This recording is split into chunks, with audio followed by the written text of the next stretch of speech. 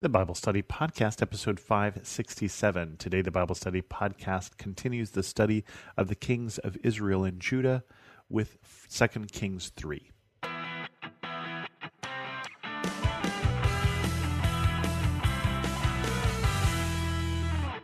Welcome to the Bible Study Podcast. I'm your host, Chris Christensen. We continue the study of 2 Kings, and we have a king of both Israel and Judah today, just as I promised. This chapter is titled Moab Revolts. Joram, son of Ahab, became king of Israel and Samaria in the 18th year of Jehoshaphat, king of Judah, and reigned 12 years. He did evil in the eyes of the Lord, but not as his father and mother had done. He got rid of the sacred stone of Baal that his father had made.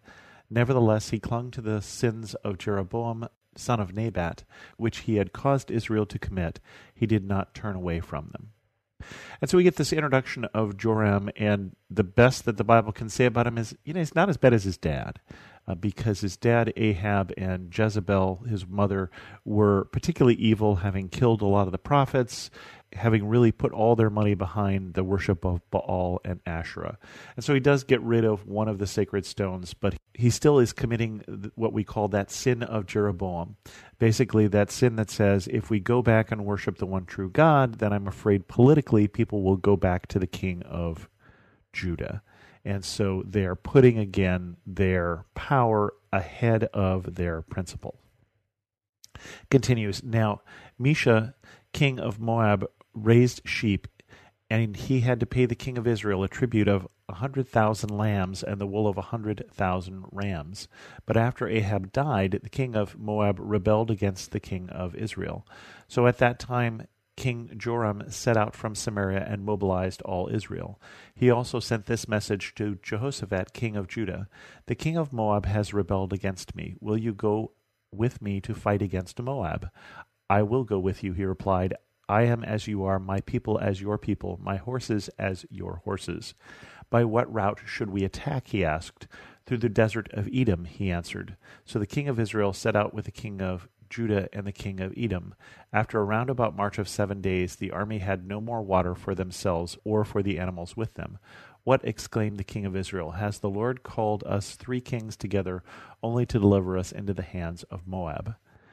But Jehoshaphat asked, "Is there no prophet of the Lord here, through whom we may inquire of the Lord?" An officer of the king of Israel replied, "Elisha, son of Shaphat, is here. He used to pour water on the hands of Elijah." Jehoshaphat said, "The word of the Lord is with him." So the king of Israel and Jehoshaphat and the king of Edom went down to him. Elisha said to the king of Israel, "Why do you want to involve me? Go to the prophets of your father and the prophets of your mother." "No," the king of Israel answered, "because it was the Lord who called us 3 kings together to deliver us into the hands of Moab." Elisha said, "As surely as the Lord Almighty lives, whom I serve, if I did not have respect for the presence of Jehoshaphat, king of Judah, I would not pay any attention to you. But now bring me a harpist." While the harpist was playing, the hand of the Lord came to Elisha, and he said, "This is what the Lord says, I will fill this valley with pools of water. For this is what the Lord says, you will see neither wind nor rain, yet this valley will be filled with water, and you, your cattle, and your other animals will drink. This is an easy thing in the eyes of the Lord. He will also deliver Moab into your hands. You will overthrow every fortified city and every major town. You will cut down every tree, stop up all the springs, and ruin every good field with stones." The next morning, about the time for offering the sacrifice, there it was, water flowing from the direction of Edom, and the land was filled with water. And so there's this revolt from the people of Moab, from the king of Moab. Basically, he sees that Ahab, who was a tough king, has died and his son has taken over. And this is the time you want to revolt, when there's a new king, when there is this change of power and you've got this young, untested king. And so he does, and the king of Israel calls for help, and he calls for help to the king of Judah, to Jehoshaphat, and also to the king of Edom. And they go out and they decide, where are we going to attack? We're going to attack through the desert of Edom. And as they're walking through the desert of Edom, they start running out of water.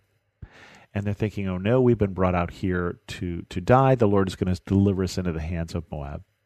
Well, Jehoshaphat says, isn't there a prophet we can ask? And someone remembers Elisha and says, Elisha's here. And Jehoshaphat says, that's the guy. We know that he is a prophet of God. Let's go ask him. Now, it's interesting because Joram is in with this idea. His father wanted nothing to do with Elijah, but Joram is not his father. He's not as bad as his father, again, is what the Bible says about him. And so he goes as well. They inquire of Elisha and they say, what's going on here? Did the Lord bring us out here to die? And he says, well, I'm going to pay attention to you because you brought Jehoshaphat. Basically, Jehoshaphat, who is a good king in Judah, who is worshiping the one true God, who is remembering that when you get in trouble, or even when you're not in trouble, that it's a good idea to inquire of the Lord. It's basically a good idea to find out what God wants, what God is doing, and to take that direction. It's a very good idea then. It was a very good idea now. And so they go to the prophet. He has a harpist play, which I thought was just an interesting little detail. And while the harpist is playing, somehow in the music, God speaks to him. I don't know if it's your experience, but I find that when I go to church on Sunday morning, it is not always in the sermon that God speaks to me. Sometimes he speaks to me in those beautiful words of either old hymns or modern praise songs. And so God still can speak to us through music. Anyway, in the midst of that, God speaks and he says, I'm going to bring water to this valley. And this is an interesting little tidbit because we're going to see why in a bit here. He says, I'm going to fill the valley with water so that you can drink, but there will be no rain. And that will be significant in a moment here, but just hang on for a second. It says, I'm going to fill it without there being rain, and water comes in from Edom. And I like that he says, this is what the Lord says, this is an easy thing in the eyes of the Lord. Oh, by the way, I'm also going to deliver Moab into your hands. And tells them basically to stop up the springs and ruin the fields and cut down trees and such. There's going to be some punishment for Moab. But I like this is an easy thing in the eyes of the Lord. God sometimes likes to show off. And I don't mean that in a God is proud sort of way, but God is trying to do the most important thing here. And the most important thing is not Moab. The most important thing is his relationship with his people. And his people here is not just Judah, but it's also Israel. So this is yet one more chance for God to demonstrate both his love for them and his power. And so he's going to do this weird thing. He's going to fill up this valley with water without making it rain. And it's easy, he says, because God is a powerful God, and he's trying to get that across, especially here to Joram, the king of Israel, because he's listening. And there's not enough opportunities when Joram or when the king of Israel is actually listening to God. And he's going to use this opportunity to once again demonstrate his power. And so it continues. Now all the Moabites heard that the kings had come to fight against them, so every man, young and old, who could bear arms was called up and stationed on the border. When they got up early in the morning, the sun was shining on the water. To the Moabites across the way, the water looked red, like blood. That's blood, they said. Those kings must have fought and slaughtered each other now to the plunder Moab. But when the Moabites came to the camp of Israel, the Israelites rose up and fought them until they fled. And the Israelites invaded the land and slaughtered the Moabites. They destroyed the towns, and each man threw a stone on every good field until it was covered. They stopped up all the springs and cut down every good tree. Only Kir Hareseth was left with its stones in place, but armed men with slings surrounded it and attacked it. When the king of Moab saw that the battle had gone against him, he took with him 700 swordsmen to break through to the king of Edom, but they failed. Then he took his firstborn son, who was to succeed him as king, and offered him as a sacrifice on the city wall. The fury against Israel was great. They withdrew and returned to their own land. And so the Moabites, because they didn't see rain, but they see this water, they don't know what they're looking at. So that's the significance of it didn't rain, is this caught them by surprise that this valley in the desert would be filled with water. That is not a normal thing. And so because of that, they make this incorrect assumption that what they're seeing when they see that red is blood. And so they come into what turns out to be a trap not set by Israel, but set by God. Now, one of the things that you always have trouble with here in dealing with the Old Testament and dealing with places like Moab, where they're supposed to cut down the trees and ruin the fields and stop up the wells and such, as why is God so mad at Moab? And I think you get a little glimpse of this. Again, remember one of the reasons why God hates the worship of Baal and Asherah even more so than any other false god, or even more so than usual, is this child sacrifice thing. And that's what the king of Moab does, in fact, when he finds himself in this tough situation, is he sacrifices his firstborn son. And this is part of the reason why they're fighting at all. Now, one of the things you have to remember is all of these people are related. This region is filled with people who are relatives of Abraham.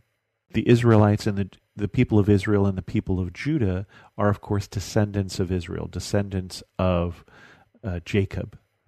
The Edomites are descendants of Esau. And the Moabites and the Ammonites, actually also, are descendants of Lot. And Lot is the one who is going to be Abraham's heir, his cousin, until he had his son. So all distant relatives. And I'm not sure that that's particularly relevant to the story, but I thought you might be interested in that as well. But what we see here again is that when they found themselves in trouble, even the Israelites this time turned to a prophet of God, turned to God and said, how can you get us out of here? Now, better yet would have been to turn to God beforehand and say, what route should we go and how should we do this and should we go attack? That would be better for them. That would have been better for them. And again, prayer ahead of time is good for us. Lord, what do you want me to do in this situation? What's next? With that, we're going to end this episode of the Bible Study Podcast. If you have any questions, send an email to host@thebiblestudypodcast.com, or better yet, leave a comment on this episode at thebiblestudypodcast.com. And thanks so much for listening.